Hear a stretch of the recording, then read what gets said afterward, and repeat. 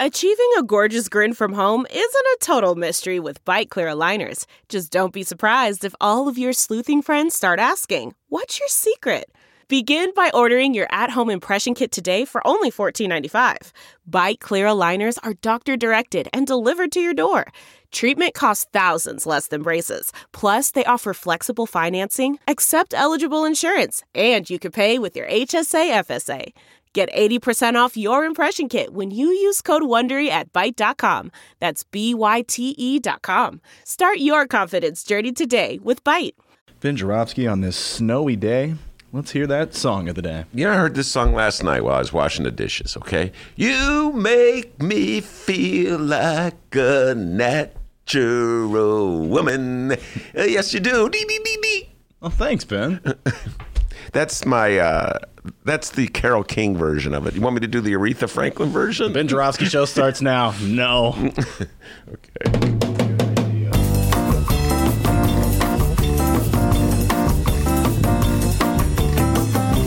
It is Thursday, February 13th, and live from the Chicago Sun-Times Chicago Reader Studio on Racine Avenue, this is the Ben Joravsky Show.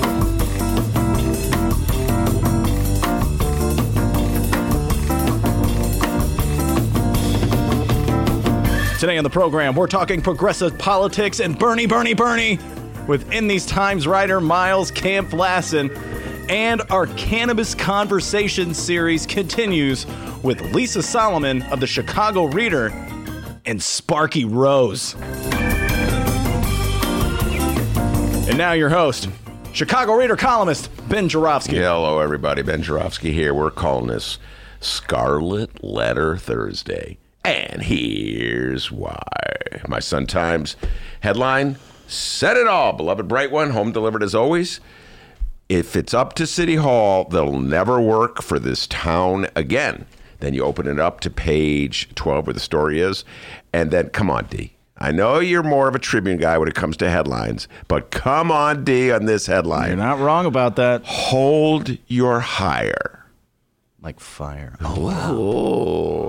Now, this is that's pretty good. Now, this is a Sun-Times exclusive. Shout out to Fran Spielman, who we share this office space, a studio space with. She records her show here as well. Fran Spielman, this is a Sun-Times exclusive based on, what did they do? 29-page list of untouchables released to the Chicago Sun-Times in response to a Freedom of Information request. So there's no Tribune counterpart that I can turn to, D, so you could then judge, like, which is better. Now, folks know, have heard this bit, D loves the Tribune headlines. I'm more of a Sun-Times headline guy. Hold your hire. Turns out, in its infinite wisdom, the city of Chicago, Mayor Lori Lightfoot, has a do not hire list. That means once fired, once removed from office, you are never, ever, ever, ever EVER to be hired again. That's correct. Thank you, Mueller. Unless, of course, there's some process you can go through to clear your name. I think it's like once every 2 years. But it reminds me sort of like there was a TV show way back in the day, long before Dr. D was born, probably long before any of you were born, called Branded. And in this TV show, Chuck Connors played a former, Civil War soldier who was unjustly accused of cowardice, I think it was, D. Don't quote me on this. And they kicked him out of the army. They branded him, and they took his sword and they broke it over their legs. So he could never use his sword again, which is kind of funny. It's like, we could just get another sword, you know what I mean? But anyway, they broke the sword. That's the only part of the show I remember. And that's what they're doing in the city of Chicago. That show sounds awesome. It was actually my memory says it was not a bad show. We're talking about a show that aired somewhere in the mid-'60s. So, folks, memory's a little faulty on my part, so don't rush to watch it. But I'm just saying it had a great opening where they took the sword. And Mad Magazine, I know I'm going to tangent within a tangent.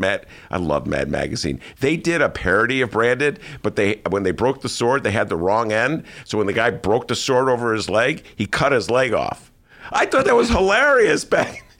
Anyway, Mad Magazine. Where was I? Branded for life. Oh, yes. Do not hire list. I've got a lot of issues with do not hire lists in general.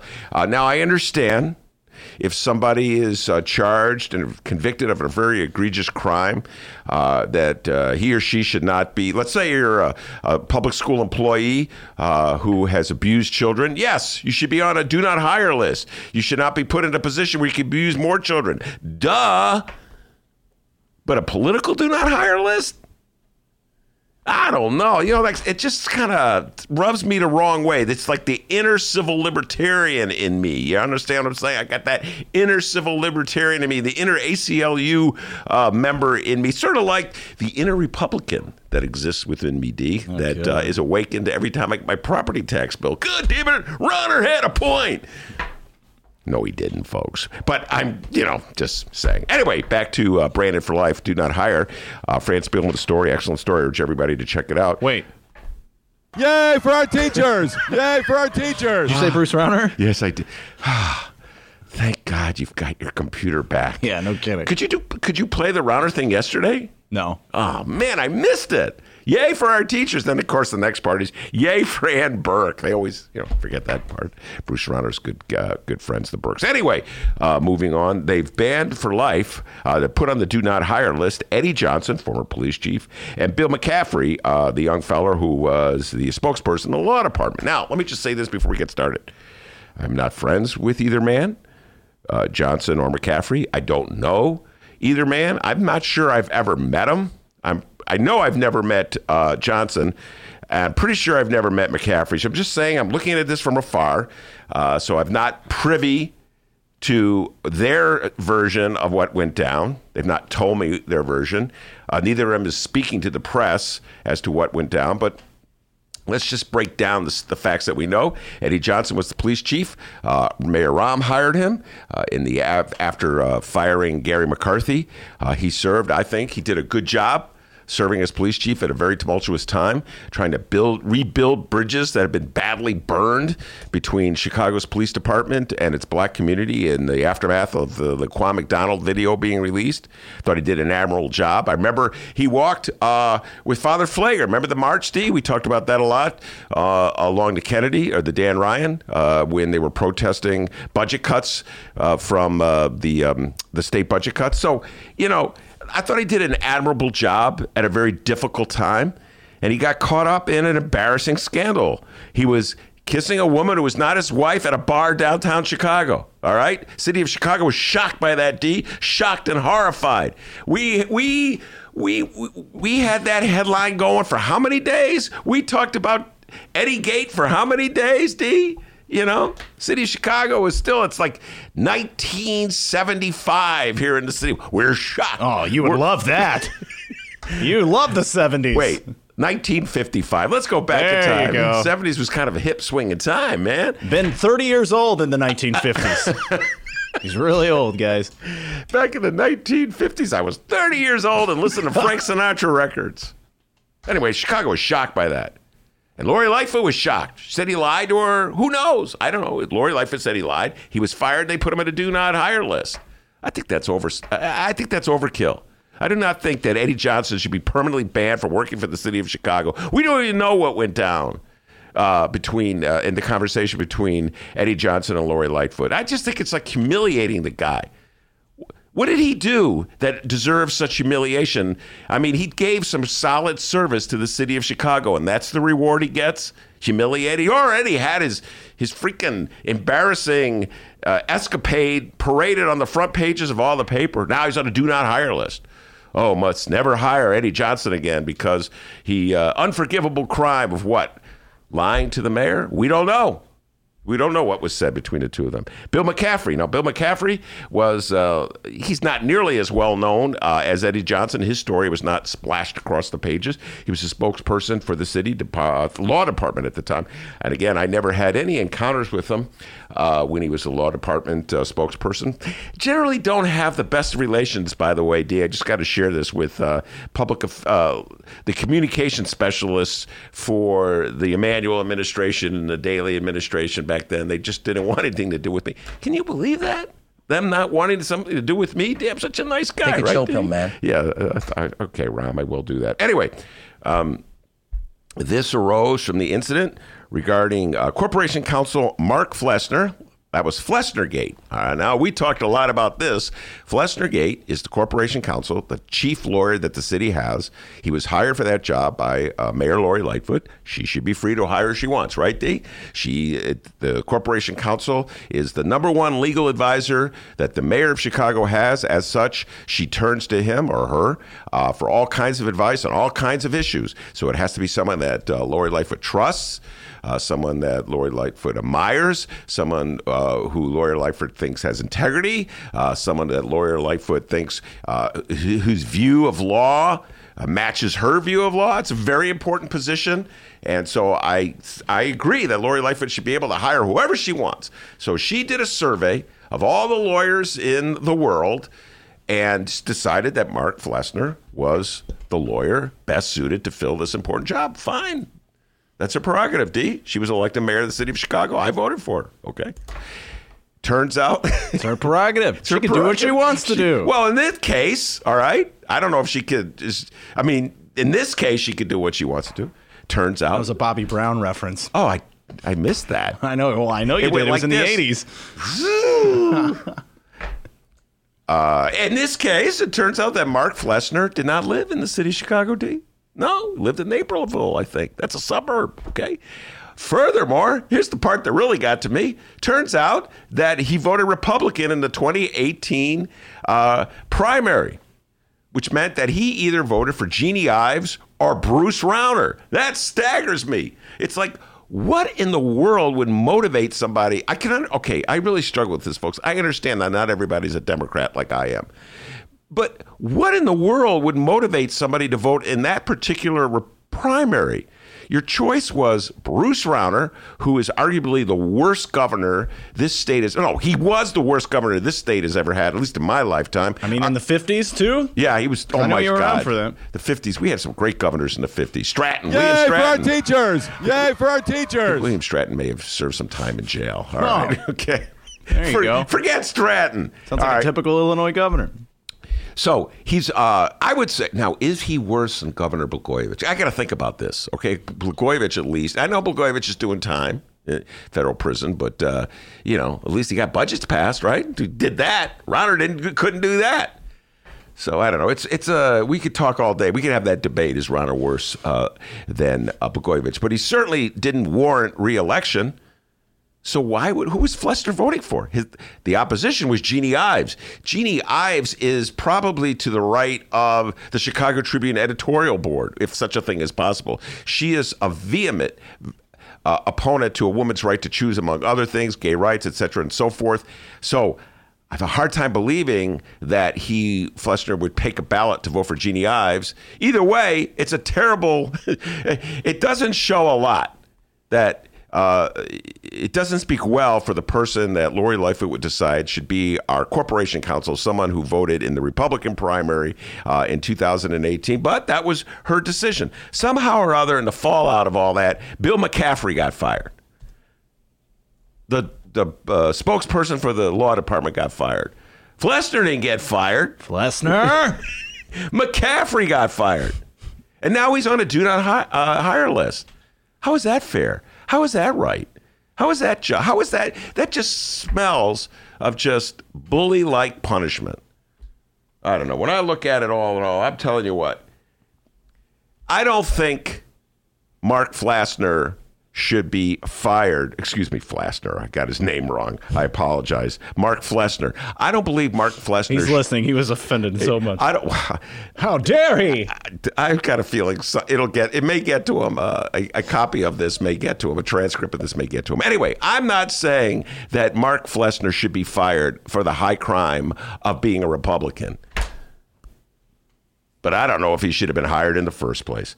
We got a great show today, everybody. Yes, indeed. Miles Kampf-Lassin will be in the studio talking Bernie, and Bernie. All right? Bernie's under siege. The centrists are losing their minds. My beloved centrists. I love centrists. Many of my best friends are centrists, and they all are losing their minds, and they're all trying to convince me that Bernie Sanders would be utter ruin for the Democratic Party. I don't think a day passes with the centrists not reaching out to tell me that, D. A lot of reefer talk ahead. Lisa Solomon and Sparky Rose. All things reefer. Reefer's been legalized in the state of Illinois. Did you know that, D? Yeah. Just wanted to see if you're paying attention. So plenty Sparky Rose, very cool name for someone who has it's business with cannabis. Yes. That's awesome. I love it when you call it cannabis, by the way. Anyway, so plenty of political talk ahead of us. Plenty of reefer talk ahead of us. Before we do any of that, the young man from Alton, the man they call Dr. Doobie, with the news.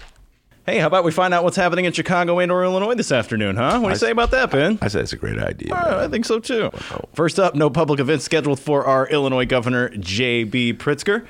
Ben Joravsky, it's a very snowy day here in the city of Chicago, and apparently the guy has nothing going on today, so I will pose this hard-hitting question to you.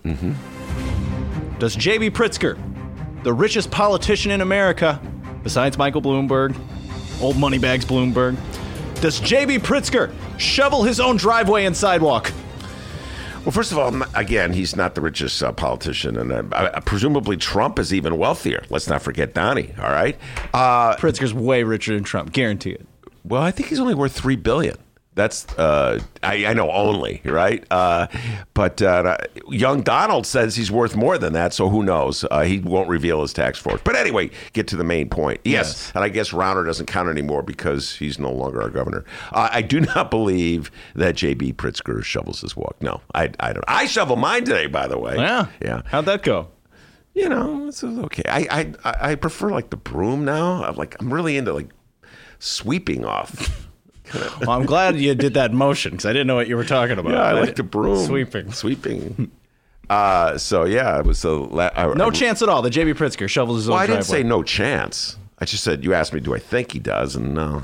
If I'm the richest guy, well, okay, again, I didn't mean to go there. If I have $3 billion, I'm not shoveling my walk. I'll hire you to do it. Yo, D, get over here. Okay, sure. Some big dumb guy. Hey, I'll do anything you say, Ben. Whatever you say. All right. I shovel my own walk, all right? There we go. Does J.B. Pritzker, we threw that question over to all of those listening on the live stream chat. What's happening? Does Governor J.B. Pritzker shovel his own driveway and sidewalk?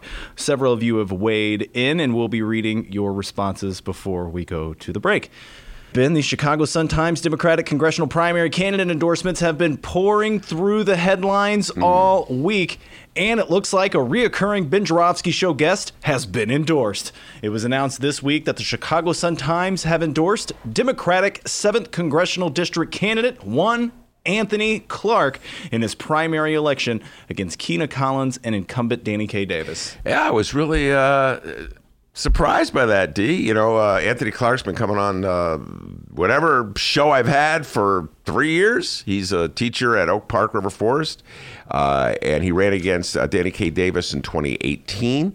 I think he's got. I think he's one of the bright voices in the Democratic Party. He's smart. He's got an interesting view of the world. I love talking to him. I told him, win or lose, he's always going to be a guest on whatever show I have, as long as I have a show, obviously. So I was really impressed. You know, I got this feeling that anybody that I like, mainstream papers will not like. And it's not always true. By the way, Keena Collins, also in the race.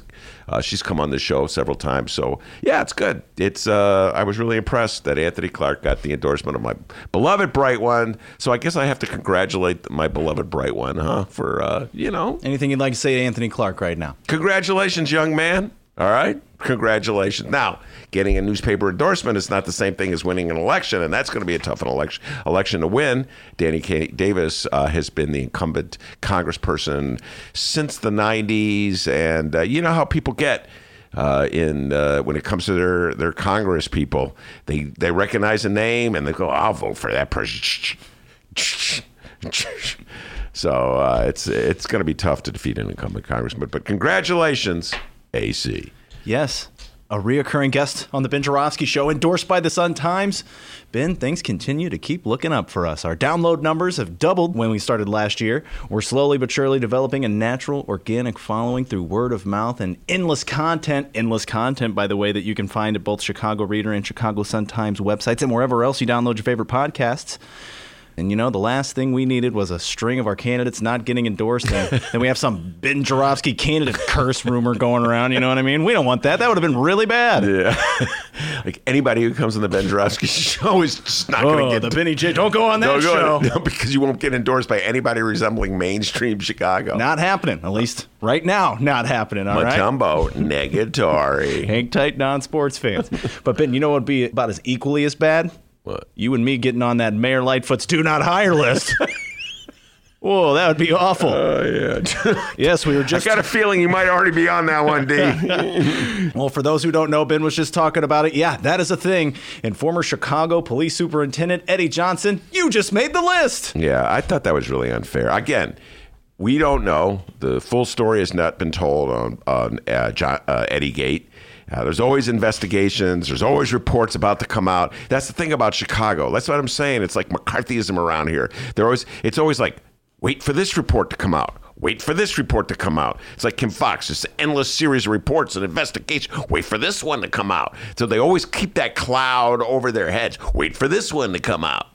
And Eddie Johnson served this city well in the 3 years that he was police chief.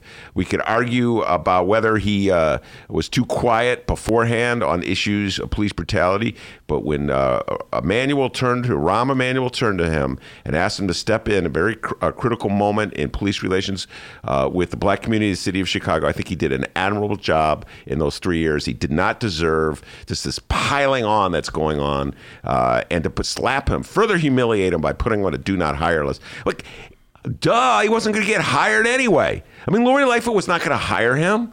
What if Lori Lightfoot will not be mayor forever, right? You may run in 8 years or whatever. You never know. So that next mayor may want to hire Eddie Johnson, or maybe not. Eddie Johnson may just want to retire. But just the humiliation of putting him on a do not hire list is overkill. I just think do not hire lists in general. I remember when the Board of Education, now I'm all fired up on this one. I remember in the Board of Education, the CPS, back in the day, about 10 years ago, this is the age of when we, from Daley to Rahm, this was in that anti-teacher day when the quote-unquote school reformers of the world had decided that everything wrong with public education in poor districts was bad teachers. If we could only get rid of bad teachers, and that's bad in quotes, we could suddenly students from the poorest of neighborhoods would be scoring like students from Wilmette and Lake Forest. That was the attitude they actually had. It's still prevalent in some places. So they would fire teachers and put them on the do not hire list. I wrote a lot of stories about this. I thought it was unfair then. I thought it was McCarthyism then. I thought this notion of like secret lists that people are punished for life was ridiculous then, overkill then, and I think it's ridiculous now. I do not know what Eddie Johnson did to warrant this, and I certainly don't know what Bill McCaffrey did. That, again, is the kid who worked, he was the spokesperson for the law department. Oh, yeah, I'm probably stepping The following on your... comes from the Chicago Sun-Times. I'm fired up about it, I know you are. The following comes from the Chicago Sun-Times and the one and only Fran the Woman Spielman, host of the Fran Spielman podcast. It's the personnel equivalent of a scarlet letter that bars them from being hired by the city and raises a red flag for any private employer. That's particularly true for Eddie Johnson, who might otherwise land a job in corporate security. This 29-page list of untouchables released to the Chicago Sun-Times in response to a Freedom of Information request includes 689 names. By the way, more than 100 of those have been added in the 9 months since Lightfoot took office. 100 since Lightfoot took office. Wow, you're definitely on that list. Hey, come on. Do not hire Dr. Doobie. They'd have to have like 3 different names for you. A.K.A. Dr. Doobie, A.K.A. Dr. D, A.K.A. the man, the myth, the legend from Alton, A.K.A. White Lightning. A.K.A. Bald Douchebag. All are listed as, quote, ineligible to rehire for a period defined as, quote, indefinite. Wow, that indefinite? That sounds like a long time. For Johnson, the reason is listed as, quote, retirement under inquiry. Also on the do not... What does that even mean? Over my head. It's so bureaucratic on top of everything else. What is it? Retirement what? Retirement under inquiry. Come on. Mayor Lightfoot, let's just take this do not hire thing. Just like Nancy Pelosi did to Donald Trump's, that was good. By the way, I'm with you 100%, Nancy Pelosi. I'm not bending in the breeze because my lefty listeners go, we don't like you. Here, whoosh, there we go. Oh, and there went all the live stream listeners. They're not listening now. Also on the do not hire list, Ben mentioned it, former law department spokesman one, Bill McCaffrey. He was fired alongside with Johnson on December. The reason listed for Bill McCarthy. McCaffrey. I don't know why I have McCarthy. Yeah. Discharge. What the heck does that even mean? Discharge? Sounds horrible. That sounds gross. Yes. Discharge. Eddie Johnson could not be reached for comment, but his attorney, one Tom Needham, said the designation was, quote, completely unnecessary, mean-spirited, and serves no purpose other than to demean and hurt a good man who had a fine career. I agree with Needham. There you go. I agree with Attorney Needham. Absolutely. What purpose does it serve to put Eddie Johnson on a duty? He's not going to get hired anyway. No one's going to hire him. So why do you like the secret list? This does get back to McCarthyism. The secret lists. You're on a list. Shh. Don't tell anybody. Go looking for a job. You don't get the job. You don't get a call back because you're on the list. I haven't got a call back from that one job, guys, so maybe. A couple weeks back, remember? Look, man. I had my tie on. Haven't heard back. Yeah, God bless you, man. You got the Scarlet Ben Jarofsky letter in this town. Well, you work with Ben Jarofsky. Yeah, for some reason I got Milwaukee on my mind. I don't know why. You may have to go further away. All the nasty things I said about cheeseheads, I take it all back, cheeseheads, okay? I love you. By the way, what a great name for a lawyer, Needham. Needham, man. I need him. Needham's fighting for his client. You know what a lawyer stands up for his client. What an awesome name for a lawyer. All right. I need him. Yeah. I'm with Needham 100%. Come on, it's overkill. Eddie Johnson was already fired. His name was plastered all over every newspaper. They're talking about it. Oh, we're shocked. Oh, God, all the Chicago journalist community was just shocked and outraged by these allegations. And oh, my God. So why do you put him on a do not hire list? Well, why do you even have a do not hire list? If we're not on the list, if we keep going, we're going to be. So let's move on. Today, Mayor Lightfoot is at Gallery 7 to deliver remarks at the NBA Voices Youth Leadership Summit. This little light of mine, I'm going to let it shine. God, you got your board back, man. I missed that. All right. By the way, can I give a shout out to Eric Zorn? Yeah, absolutely. Easy Eric Zorn of the Chicago Tribune. And he put on his play the thing he's got, D. You know, he put it on his. You got to set it up a little better now. I didn't go to radio school. Eric Zorn sent us a Facebook message last night, and he let us know of his new ringtone that's on his phone. That's right. He's got a new ringtone. Eric, this is legit true. Eric Zorn's new ringtone. I'm not a perfect person. That's so cool. When he put it on Facebook, I was cracking up, man. Could you imagine that's the ringtone?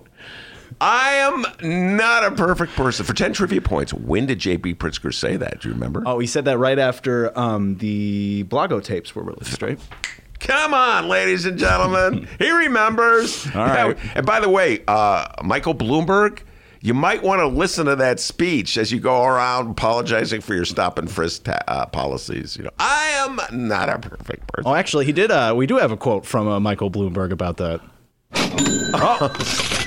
Sorry, it's just the sound of money. Okay. No quotes. Just money. All right, we just read some of her article. Now you should go download her podcast. It's the Fran Spielman Show. Once a week, Fran, the woe man, sits down and goes one-on-one with a Chicago political figure and puts them in the hot seat. And guys, she's legit really good at it. Listen as a guest gets really comfortable. Then all of a sudden, Fran pops him with a great question. Oh, habita. It's an awesome podcast. Go check it out. This week's guest, Cook County State's Attorney, Donna Moore. Mm-hmm. For 10 trivia points, what high school did Donna Moore go to? Why would I know that? Ice Cube High School. No, you know, because I already told you. All that reefer you smoked is catching up with you. Remember, her older brother went to high school with me. I just choose what to hear and not to hear when you talk. But I don't know her. I didn't know her back then. She's younger, you know, like everybody else in the world. She's younger than me. All right, so go download the show. It's the Fran Spielman Show every week at the Chicago Sun-Times website or wherever else you download your favorite podcast. Like I said, I record the Fran Spielman Show. I'm sitting right here. Donna Moore was giving an interview with Fran. Donna Moore, pretty cool. Seems like just a regular person. She didn't have like personnel with her or anything. She just came solo. Mm-hmm. Check the interview out, everybody. All right, now we go to the live stream chat room. Shout out to all of you for weighing in. Today's big question. Does our filthy rich Illinois governor shovel his own driveway or sidewalk on snowy days like this? Ben, what was your answer again? My answer was I do not believe he does. Yeah. Believe it or not, everyone on the live stream agrees. Pat Rod says, JB don't shovel no sidewalk, but it's okay because he's not a perfect person. That's good, man. Pretty good. That's pretty good. Send him a car or something, man. All right, more of you. Kyle. Kyle, you're always hilarious. He says, can the Pritzkers even identify a shovel? Have any Pritzker ever held a shovel or seen a shovel in the wild? in a while being the key word. In the wild. Oh, in the wild. Okay, got it. Let's see. KMA Barry, what's up? He says, JB shovels with his unused toilet plunger. Okay. We're never forgetting that one, are we? No, we're not going to get over that one for a while, are we? Okay, let's see. Steven, what's going on, Steven? He says, he's responding to Kyle saying, as a representative of the Pritzker family, I will have you know that JB owns several shovel companies and has been a leading light in shovel innovation. That's very good. All right. Shovel innovation. All right, let's see. Ricky weighs in. Says, Pritzker shoveling while sitting on one of his... Okay, another toilet joke. All right, guys. It didn't work for Rauner. He tried to make... Remember when Rauner, at the commercials, when it was Toiletgate was erupting? Yeah. Had the JB Pritzker Toilet Company. Remember that? That didn't really work so well. Let's say here, KMA Barry also weighed in. Can't JB work out an arrangement with Lori and have streets and sanitation take care of his shoveling requirements? Well, that worked for Ed Burke. If you recall, Ed Burke used to, I wonder if he still gets it. He would be put at the front of the list. His street would be shoveled before anybody, or cleaned before anybody else's. So maybe JB could cut a deal with Ed Burke. All right, I think that's all we got there for the JB Pritzker shoveling question. All right. Feel free to weigh in on the live stream, everybody. We'll more than likely read your answer. And hey, I guess we're going to find out sooner or later if JB Pritzker has a do not hire list out there, huh? I don't know, man. I just don't think that's JB Pritzker style. I hope not. But listen, I'll end it with this. I think they should take that do not hire list and do to that list what Nancy Pelosi did to Donald John Trump's speech. Shh. There's no reason to have a do not hire list. It sounds like a political hit list. Yeah, here's the list. The part of the article where Franz Spillman explains what you have to do to get off the list. The criteria for getting off the list also may warrant a second look. As it stands, those on the list may petition for removal only once every 2 years and only after providing proof the designation is, quote, no longer valid or should be excused. Okay. This really is Orwellian. They don't even tell, like in the case of McCaffrey, we don't even know why he's on the list, what he did wrong to get on the list. So now he has to, what does he have to do? He has to provide proof that the designation is no longer valid or should be excused. Well, if we don't know why he was designated in the first place, how can he come up with proof that it's no longer valid? It's McCarthyism. Take that list, pretend you're Nancy Pelosi, and it's Donnie Trump's State of the Union speech, and rip it up. All right, Miles Kampf-Lassin has entered the studio. We'll pose the question to him real quick before we go to break. I don't know if he's been listening or not, but the question of the day, since it's so snowy out there, and it seems like JB Pritzker's got the day off, no public events scheduled, does JB Pritzker shovel his own driveway or sidewalk? Hard to believe that the guy with extra toilets to, get the tax rebates out there shoveling his walk. But maybe, JB's kind of an old school kind of guy. He loves Gilligan's Island. He likes the Eagles, right? Yeah, he does love the Eagles. He loves Gilligan's Island. I forgot that part. I know he likes Lost. There was that classic campaign ad where he went in about his pop culture. Yeah, I don't remember Gilligan's Island or Lost. I remember the Eagles. Yeah, the Eagles. I did not see eye to eye with him on the Eagles. Not a big Eagles fan on this show. I hope JB's out there doing it. Perfect person. So there you are, everybody. Feel free to weigh in on the live stream chat. Wow, you can talk about more things than JB Pritzker shoveling his driveway. We welcome that as well. We'll be right back. Miles Kampf-Lassin is with us. We're going to talk all things Bernie, progressive politics, and more Bernie. It's the Ben Joravsky Show, live from the Chicago Sun-Times. Read the Chicago Reader to get up to speed on what's what in Chicago. Culture, food, arts and entertainment, weekly concert listings, weekly event listings, the environment, travel. I can continue, but you get the point. And for all of you Chicago political junkies, raw weekly columns on real city politics from Maya Dukmasova and our very own Ben Jarofsky. The Chicago Reader, free to the public in newsstands throughout the city and online at chicagoreader.com. Read it now and be a more informed Chicagoan. Did you know that 40% of the people in Illinois opt to be cremated? Well, it's true. And Chicagoland Cremation Options honors their wishes by providing cremation services directly to the general public. Chicagoland Cremation Options provides an affordable, ethical, and easy cremation arrangement, whether in person or online. Save thousands and streamline the process by going directly to Chicagoland Cremation Options. It's a family-owned business operated by my good friend, Douglas Klein. Here's how you reach them. ChicagolandCremationOptions.com. One more time, ChicagolandCremationOptions.com. I'm here with former Chicago Mayor Rahm Emanuel, Chief of Staff to President Obama, somebody who knows Joe Biden very well. Give us your rating of his performance so far, Rahm. Well, I think Joe Biden brought energy. That was his first, I think, hurdle he had to clear. He brought passion to this effort, and I also thought he brought a nice, it was a gesture to Beto, the way he handled, obviously, what happened in El Paso. So on that level, he's engaged, and I also think he did something very smart. On healthcare, he made Bernie his foil, not Elizabeth Warren, which was smart in that effort in that time. I also got to say this. I thought Amy, Kamala, and Beto all had their moments. I think the person that got hurt so far is Castro. He looked mean. He looked petty, some people were saying on Twitter, but we will see. There's still about...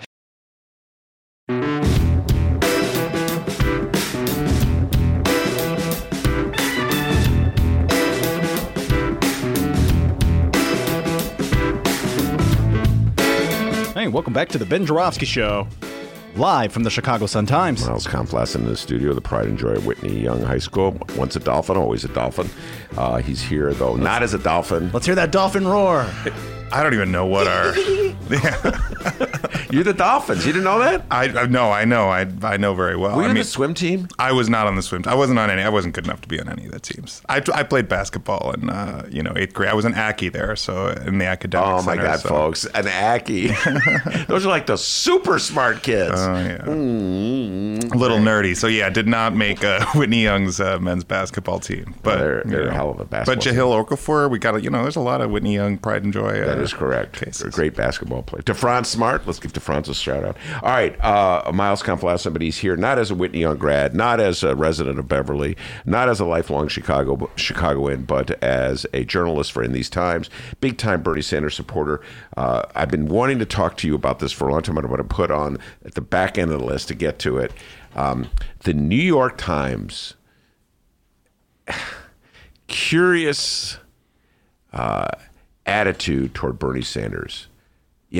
I'm a lifelong reader of the New York Times, a home subscriber to the New York Times, so I'm supporting this edifice, okay? Their hostility to Bernie Sanders is beyond... I don't understand it, and I know you're a Bernie Sanders supporter. Right now, he's number one on my list.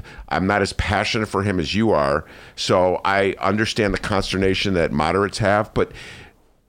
Miles, they're over the top. You know what? Let's just talk about it now. Yeah. I've raised this. Here's the headline on the New York Times today. Sanders on rise, anxiety deepens among centrists. Now, I know my beloved centrists, I talk to them all the time, are a little concerned. But anxiety deepens among centrists over Bernie Sanders. It seems like they're really trying to provoke this notion, provoke centrists to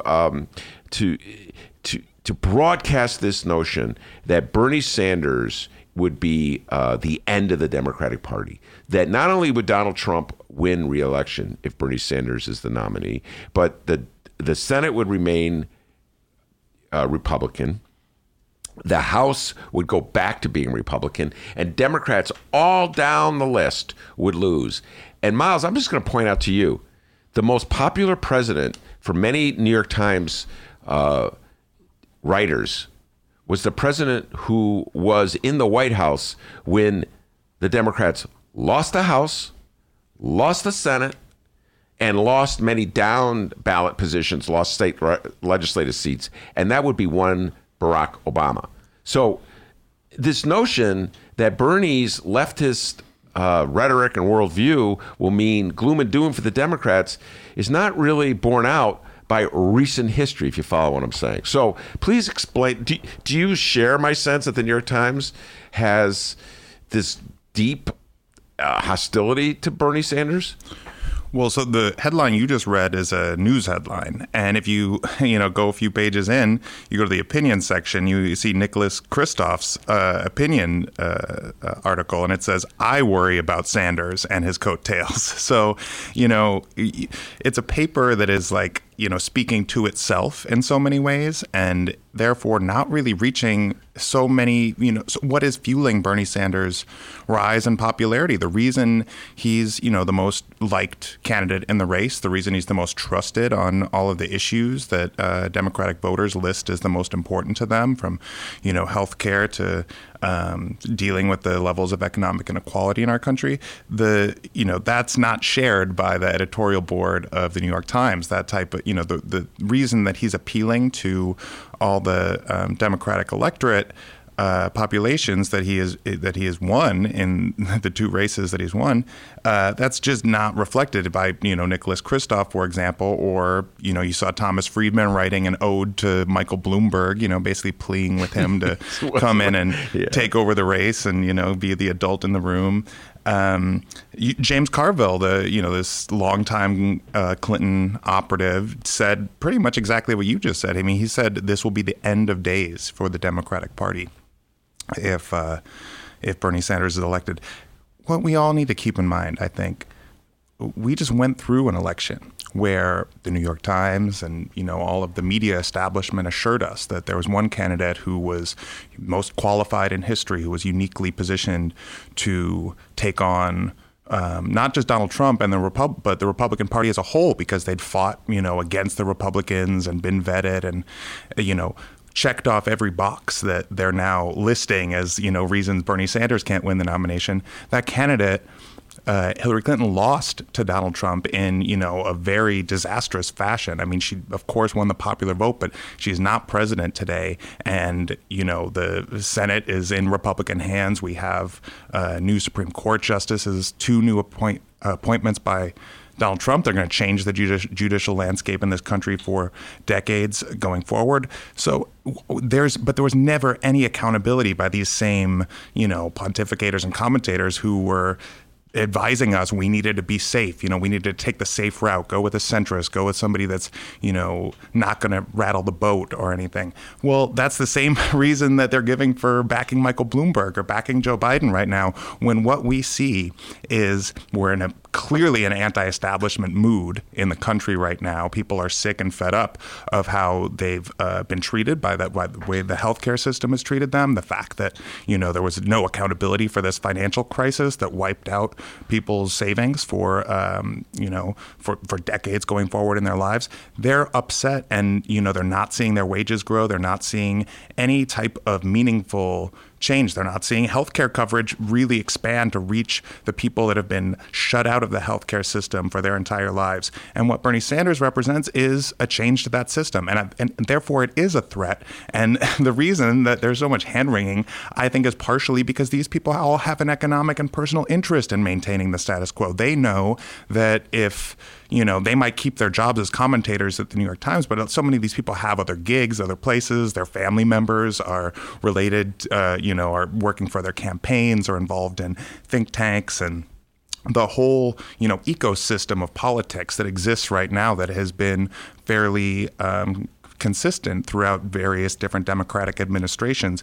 And that likely would not be the case if Bernie Sanders is president, because he would appoint, a new DNC, he'd be turning to different types of think tanks, different types of advisors that have traditionally been involved in the Democratic Party. So I think people really see him as a personal threat to them. That doesn't mean that, he's going to blow up the Democratic Party. I mean, he's definitely going to change it and drive it in a different direction.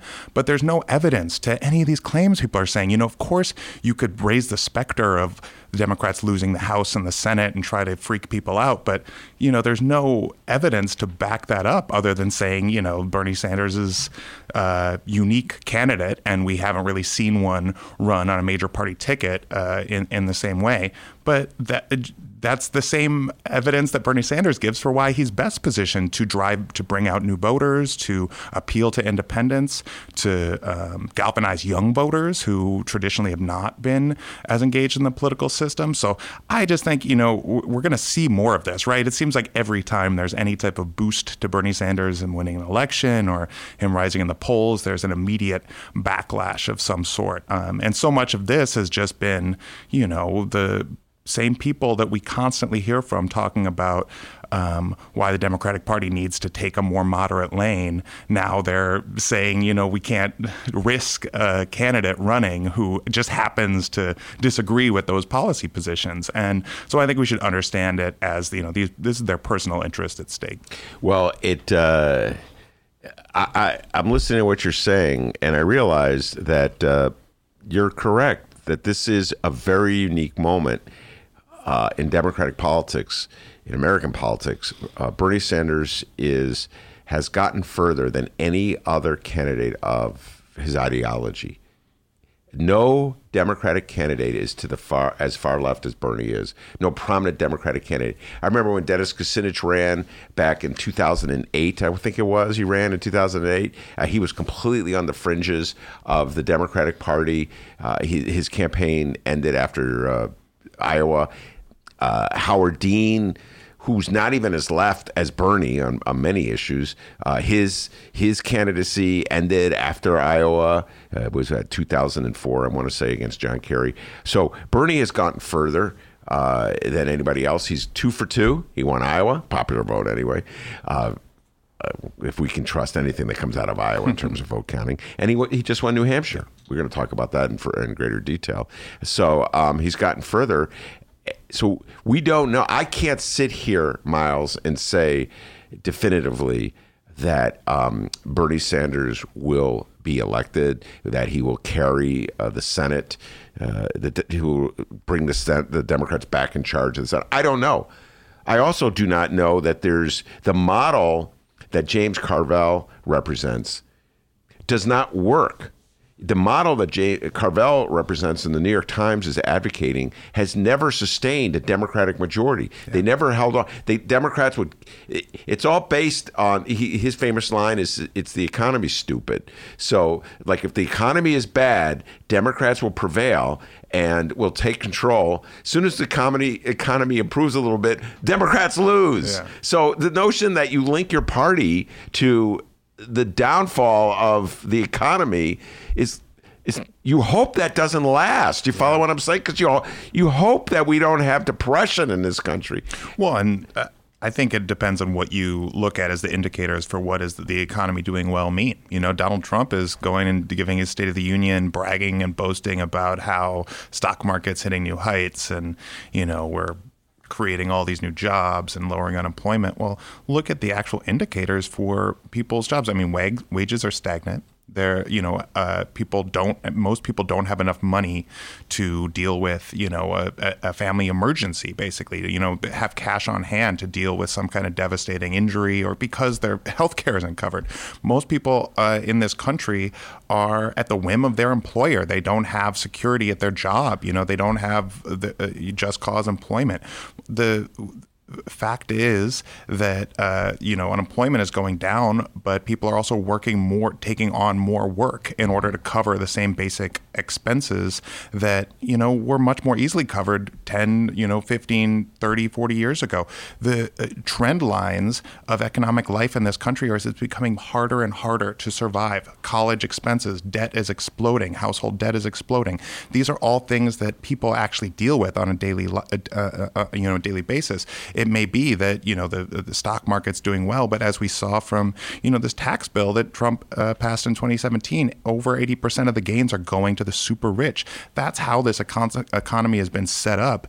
It's so that, we're not pushing on the most profitable corporate entities in this country to actually cover social programs that would uplift working people in this country. In fact, we're, setting up the economy so it's impossible for people to even get those benefits. They have to jump through hoops, and everything's, means tested. The most popular programs in this country are Social Security and Medicare. Why? Because they're universal. They cover people, you're 65 and you can access Medicare. You get a Social Security payment, and people love that. They want to hold on to that. And that is the kind of thing that's under threat, both by what Donald Trump says. He just put out a budget that would, slash social programs, and what, the supposedly electable centrist moderate Democrats like Joe Biden have been pushing, is also cuts to these same types of programs. That's why Bernie Sanders, running on an agenda, says, no, expand them. We got to make, corporations pay their fair share. I take your point of he has the most left-wing ideology, but I don't think most people are caring about ideology. They're caring about how somebody is running for president and what their, not just what their agenda is and what their plans are, but how they view the world. And, what Bernie constantly says is healthcare is a human right.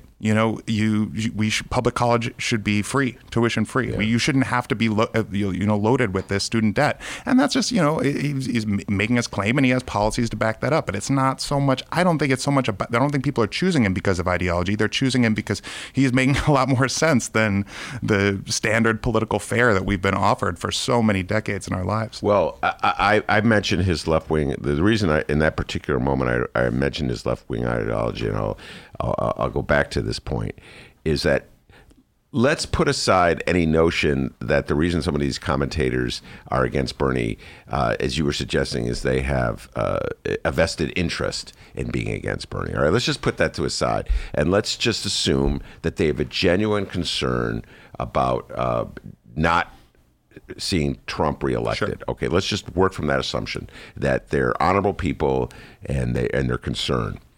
They're working from an assumption that's embedded in the last 40 years of elections, that if you go too far to the left, you will lose. And this is embedded in the 1972. It's the foundation piece of this is the 1972 presidential election, when George McGovern got clobbered by Richard Nixon. And that's the lesson, the prevailing lesson that has ruled the Democratic Party ever since. And so the notion that somebody who is to the left of where probably McGovern was, or had a campaign very similar to one that Jesse Jackson had in '88, would be the standard bearer, is uncharted waters. Nobody knows. We never had one before. So we don't know what the impact would be. So I can't sit here and say absolutely Carville's wrong. I just know he doesn't know either. Yeah, exactly. I think you're exactly right. It's all to say that this is people getting paid to pontificate, and that very, very well might be their number one concern. Might be politically trying to defeat Donald Trump and really seeing Bernie Sanders as more of a risk. What I would just ask those people, or counter that with, is what we have seen is that Bernie Sanders has raised more money than any other. And from more donors than anybody else running for president ever in American history, right? He's built up a grassroots movement that is powered by the very communities that are key to Democrats winning, to young people and specifically young people of color and low-income voters that traditionally don't come out. These are the people that form the backbone of his campaign, as we've talked about before. The people that are his most common donors are people that work at chain stores and are teachers and work at the post office. This is the exact opposite of the approach of not just Michael Bloomberg, who's completely self-funding his campaign with his many, many billions of dollars, but also all of these politicians that continually dial for corporate dollars, or they host fundraisers in wine caves, and therefore that and that impacts the type of communities that they're trying to represent. Yeah. And so I would just posit that, look, if you want, it's going to be a risk, no matter what. Who we nominate against Donald Trump is going to be a risk. If it's Joe Biden, who keeps finishing 4th, 5th place, it won't be Joe Biden. If it's Michael Bloomberg, who is just running this complete plutocracy style campaign where he's just saying, I can buy this election for you, so go with me, or whether it's one of these other centrists that are just changing their agendas completely based on which way the wind is blowing, like Pete Buttigieg, in order to get a leg up. They're all going to be a risk against Donald Trump. So maybe it is not such a crazy idea to think that Bernie Sanders, the candidate that is, commanding the most support from the very communities the Democratic Party says it is, that it is supposed to represent, maybe they're the candidate and the one that happens to be winning the elections. Maybe that is the best candidate that's set to go against Trump. And also, I'd posit, look, Trump said on this phone call that got released through this Lev Parnas case that the one candidate he didn't want Hillary Clinton to pick as her vice presidential nominee in 2016 was Bernie Sanders. And because he, as Trump said, he's smart on trade. He's right about trade. He stands up for working people. He said the same thing about, Bloomberg versus Sanders. He'd much rather go up against Bloomberg than Sanders. So I don't know if Trump knows what is going to be best either, if we should even believe him. But all the indications are that Sanders would be a formidable opponent to Donald Trump. Well, the common theme that is almost in every single one of those. I see you have the New York Times. You printed out the New York Times columns because poor Miles. I gave him an assignment. Read these columns, and the common theme that comes up in every single one, or common point that they make over and over again, is wait till the public sees the pictures of Bernie Sanders on his honeymoon in the Soviet Union, and I'm like. Nothing to me says you're out of touch like thinking that the public cares about the. Do you realize there's another story in the New York Times that while they're writing this, there is a radio station in Kansas. Was it Kansas? I want to say I'm suddenly blanking. Maybe it wasn't Kansas. I apologize. No, it is in Kansas City, so it's Missouri. That is run by Putin. It's Sputnik Radio. And it's basically coming at a very Trumpian worldview about how liberals are destroying our country. Okay, so suddenly the message is somehow or other going to be that Bernie Sanders is a threat because he took his honeymoon in the Soviet Union, which doesn't exist anymore, right? Okay? Most millennials don't even vaguely are aware that it ever existed. And the current president of Russia, who's an ally of Donald Trump, used to run the KGB. So somehow or other, we're going to be really frightened about Bernie Sanders' honeymoon in the Soviet Union in the 80s, even though Donald Trump's ally is Putin. The things they worry about, Miles. Do you follow what I'm saying? That's not. I mean, I've spent a lot of time knocking doors, not just for Bernie Sanders, for all kinds of candidates and causes. I've never heard anybody at the doors talk about Russia. No, gotta say. So I do understand these are real issues, but. And I wanted to play the Chuck Todd clip. I'm sure you've heard this, Please. right? Oh, yeah. This happened on Monday. I told Ben about this last night. You haven't heard it yet, I have right? not heard this. All right, this is the Chuck Todd comment. This was right before New Hampshire. NBC's pre-New Hampshire primary special. Chuck Todd, worst haircut in all of political news. Hey, I want to bring up something that Jonathan last put in the Bulwark today, and it was about how, in Ruth, we've all been on the receiving end of the Bernie online brigade. And here's what he says. He says, no other candidate has anything like this sort of digital brown shirt brigade. I mean, except for Donald Trump. The question no one is asking is this. What if you can't win the presidency without an online mob?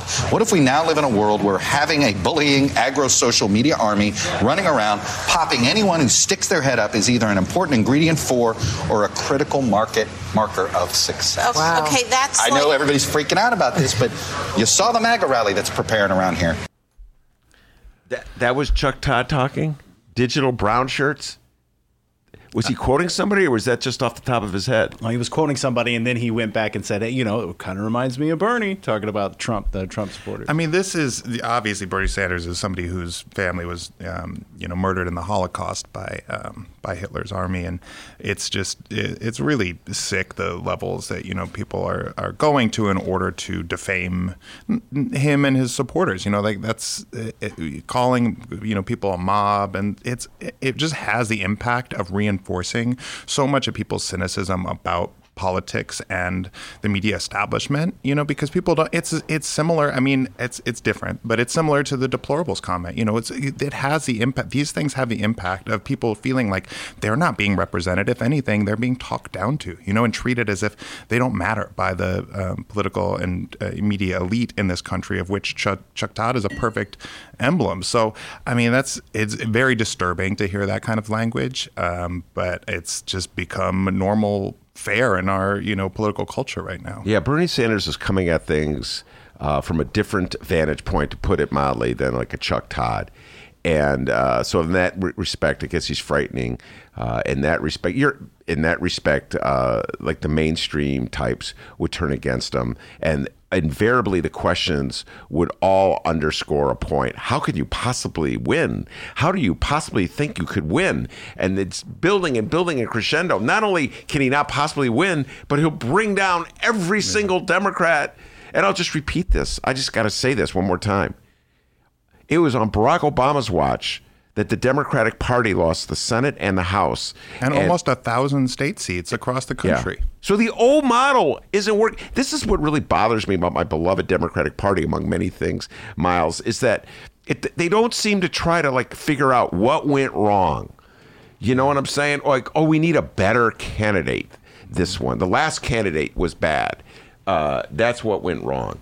And as opposed to just a better, I don't know, a message that might mean something to people, a political program that might help people, taking a stand against just all the programs, cuts that both parties have advocated, taking a stand against everything from stop and frisk to arresting people for reefer. I mean, it just, do you follow what I'm saying? Well, I think that, what we saw in Bernie Sanders' New Hampshire victory speech, I think really was a general election preview of his argument, what he plans to run on. And what was that about? It was about, Trump is a liar and a fraud, and he's betrayed working people in this country. He said he was going to get health care to everybody. He said he would never cut Social Security, Medicare, Social Security. He said that he was going to bring jobs back. He said he was going to stop offshoring of jobs. He said he was going to, fight these bad trade deals and renegotiate everything. Well, what do we have? We've got, a trade deal that doesn't even mention climate change, for one thing, the USMCA, the new NAFTA 2.0, but also which would hardly bring any American jobs back, even by all the most optimistic indicators. We've seen him relentlessly attack Medicare and Social Security. His Justice Department right now is trying to, relitigate Obamacare so that they can repeal it to throw over 30 million people off of health care. He is a threat to working people everywhere. His tax bill is just more class warfare for the rich. That's what Donald Trump represents. He's not, running against him as some kind of unique threat to democracy. I think, might turn some people on. And it's true. Look what just happened with this Roger Stone case. He's effectively taking over the Justice Department. These are all big threats. But in people's daily lives, the things that they care about is Donald Trump is not just, a threat to our democratic norms. He's just a bad Republican, who's wants to hurt working class people. And that's what Bernie Sanders has employed time and time again.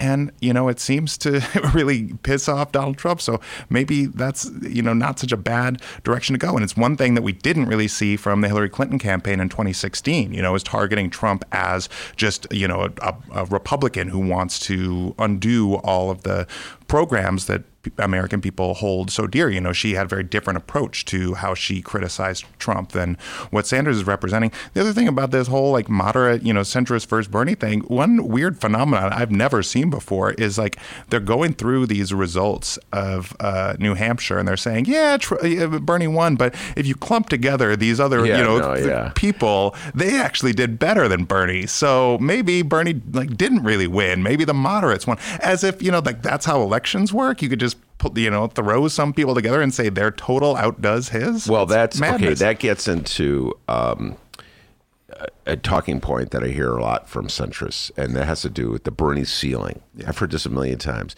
There's a ceiling on Bernie. So the people who like Bernie love him, but they're only there's some number 30, a third of the Democratic Party's electorate. Other than that, everybody is turned off, so he can't rise. And so that's the point they're reinforcing. So I could, if I wanted to play devil's advocate and get in an argument with a centrist, and I love my centrist friends dearly, all right.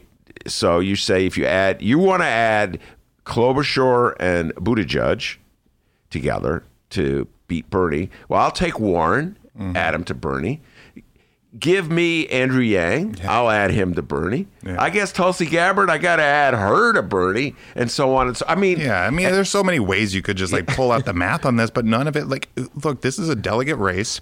We're going to see 40% of the delegates up for grabs on Super Tuesday, where the majority or the highest number of them in California, where Bernie Sanders is consistently polling ahead. We're going to see, finally Michael Bloomberg actually come onto the scene. Well, it's going to be very, different after that point in early March, even after, Vegas and South Carolina, which are Nevada and South Carolina, which are coming up as well. So I don't think that, yes, there's a million ways to slice it. I think we're going to see the race shake up more. I think we're going to see more candidates drop out. We're going to see more candidates get behind other ones, and that could change the some of these figures in terms of support numbers. But when it comes to a ceiling, who has shown themselves to have less of a ceiling? It's you could say that, but the fact is, not only I agree. Look, I think that the biggest issue for Bernie Sanders right now is appealing to older voters, and they're the ones that are the most consistent. Which is so bizarre. I know, because he's the oldest candidate in the race, and he's running on the agenda that would most help senior citizens. So I think that's people that are aging, because they the ones that are dependent on Social Security. They're the ones that are still having to pay for vision and dental and all these things that would be covered under Medicare for All. I think there is a more effective case that can be made to bring those people on, because honestly, the people that are going to benefit the most immediately from Sanders' program are not just young people, are going to be seniors as well. All right. So let's get to Bloomberg. I think I said this last time we were on the show. I say this all the time. If I'm a centrist, sorry, Mayor Pete. Sorry, Amy Klobuchar. Sorry, Joey Biden. My vote would be with Bloomberg. They're all the same in terms of the worldview, right? It's going to be more like Clintonian, Obama presidency. So go with the guy with the billions of dollars. Yeah. I mean, if they're all the same, that's what I would do if I were a centrist. I'm not a centrist, but that's what I would do. Mm-hmm. Do you have a feeling about this? Do you feel that centrists will coalesce about Bloomberg along these lines? I think that Michael Bloomberg is a unique threat to our democracy, and I think that because the definition of plutocracy is government by the wealthy, and right now what we have is Donald Trump, who just brags about being billionaire all the time and talks about himself as this great real estate mogul, and what Michael Bloomberg has done is in many ways it's very savvy and smart, and that he has just deployed his many billions of dollars into not just hiring up campaign, operatives and staff with much, higher salaries than any other campaign could possibly offer. So he's, stealing out all these people from the field that don't believe in him necessarily because of his politics at all, but because he, can pay the most. But he's also doing a targeted campaigning in that he's not actually he's not facing the press, he's not, on the debate stage. Nobody actually sees Michael Bloomberg, but they do see him nonstop on their television, and he's doing micro-targeting in different communities to touch on different issues that are, most important to different demographic areas where he's buying these ads. And that's what he did when he ran for mayor of New York as well, and he's very successful at it because he has a whole operation. He runs a massive media empire. So this guy's got, he knows what he's doing in a way a lot of these other incredibly wealthy, would-be politicians don't understand in the same way. The problem is that he ran New York City authoritarian in many ways. If you care about civil liberties, look what was going on in New York. He rounded up protesters during the RNC in 2004, as we remember, occupying encampments. He, mass arrests. He was also, ran the stop and frisk program that was ruled unconstitutional, that he had to go to court to defend and then lost.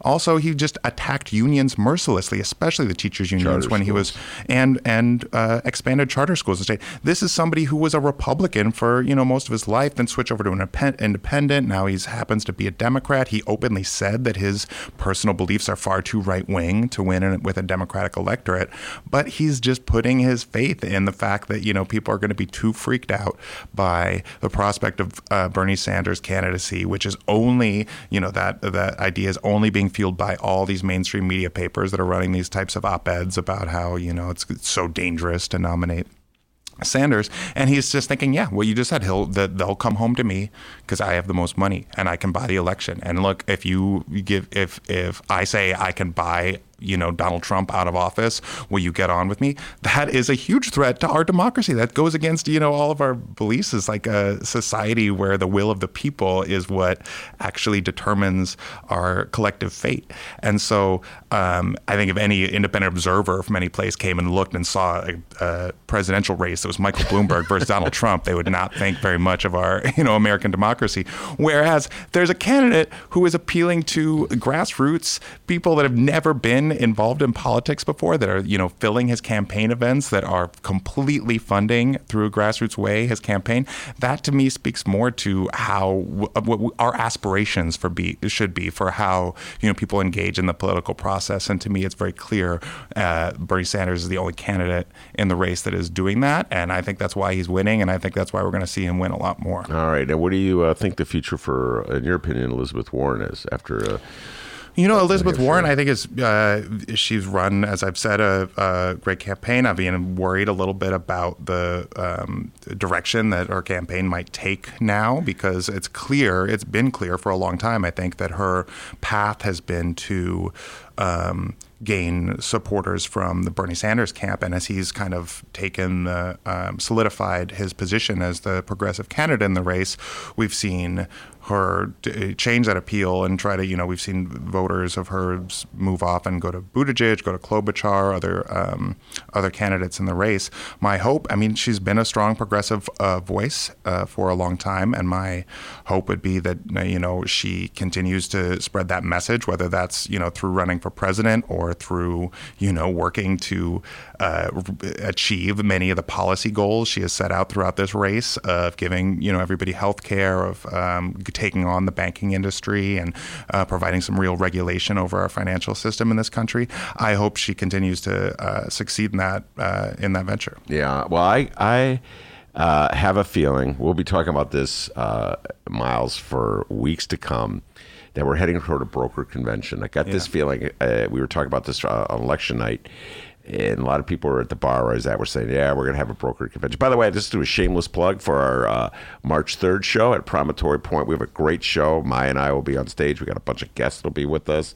Reader-sponsored party. It's going to be a lot of fun. I'm looking at Lisa Salmon. She's ready to rock and roll. She'll be there. Oh, my God. That sounds like so much fun. When is it again? March 3rd. At the Promontory. Super Tuesday, man. We're gonna have Jeanette Taylor. JT's gonna be there. JT20? Yes, JT20 will be there. Del Marie Cobb will be there. Doesn't get better than Jeanette Taylor and Del Marie Cobb. I don't know if you know this. Del Marie Cobb, big time Hillary Clinton fan, and used to work for Hillary. Jeanette Taylor, big time Bernie fan. Mm-hmm. They're going to be on stage. I bring them all together, and it's going to be a lot of fun. It's a Big Ten on the Ben Joravsky Show. So I just wanted that shameless plug. I will be shamelessly plugged. But we're going to be talking about this all the way. I just got this feeling it's going to be a broker convention. Yeah. I hope. Well, we'll see. I think there's plenty of races left, right? Only 2 states have voted yet, and obviously there's territories, there's other areas that votes are going to come in from, and we could very easily see, I think, the person that's leading in the polls right now and that is most likely, by all accounts, to become the nominee, Bernie Sanders, seal up enough delegates before then. If not, we'll see what happens in Milwaukee, because that's going to be a huge test, I think, of the Democratic Party. Well, I got a feeling. Here's my prediction.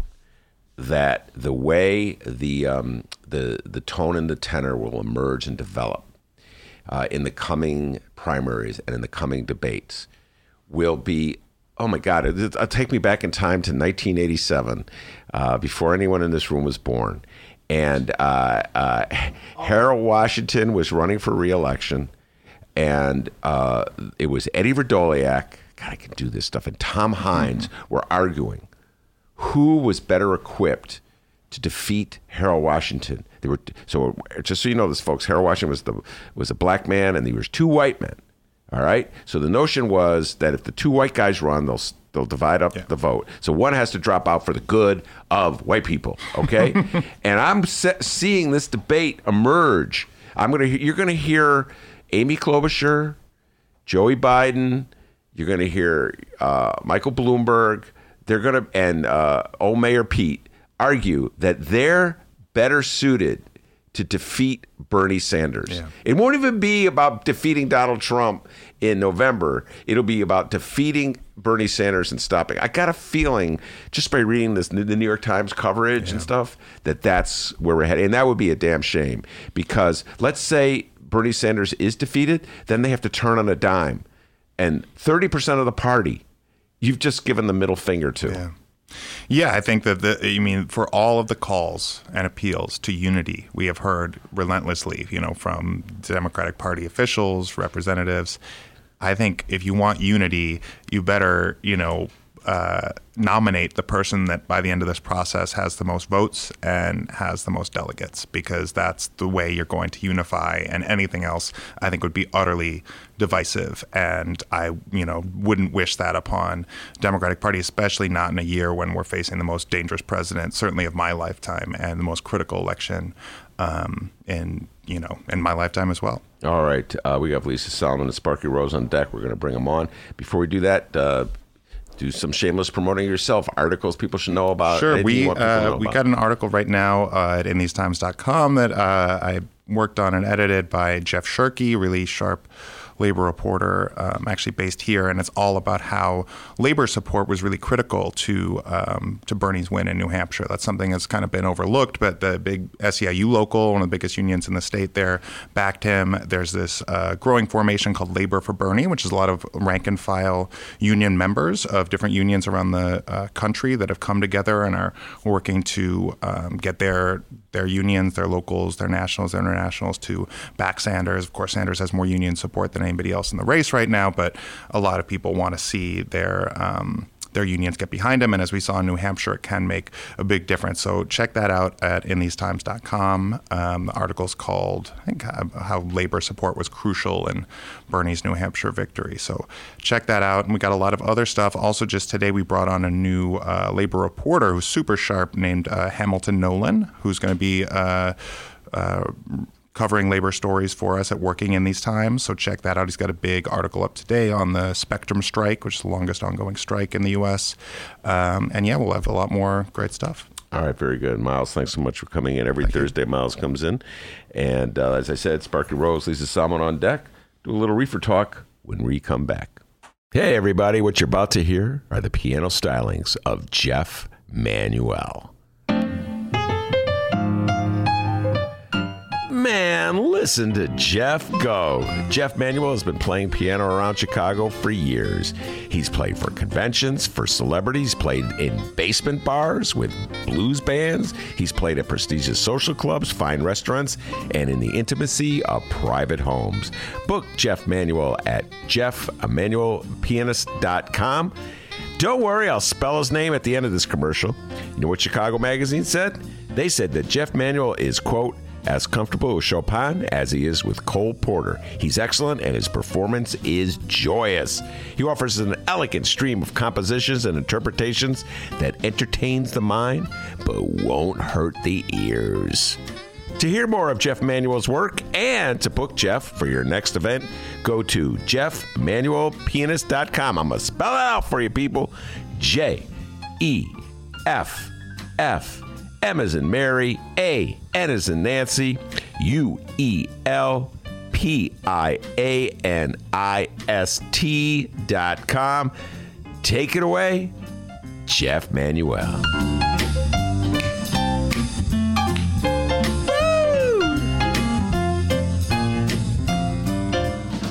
It's Chicagoland's adult entertainment playground.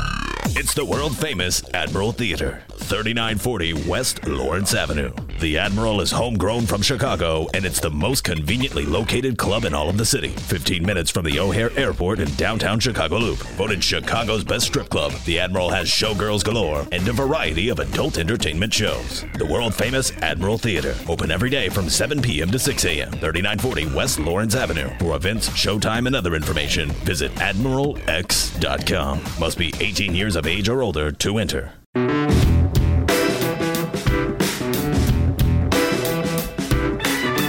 And remember, you can download previous Ben Joravsky shows and Benny J bonus interviews at both Chicago Sun-Times and Chicago Reader websites and wherever else you download your favorite podcasts. Downloaders, we live stream this program. It's true.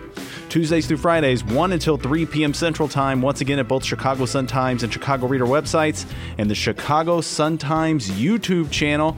If you go through YouTube, you can join the Ben Joravsky Show live stream chat, hang out with like-minded political people, and a few trolls. It's a good time. It's the Ben Joravsky Show live stream chat on YouTube. Hour number 2 on the way.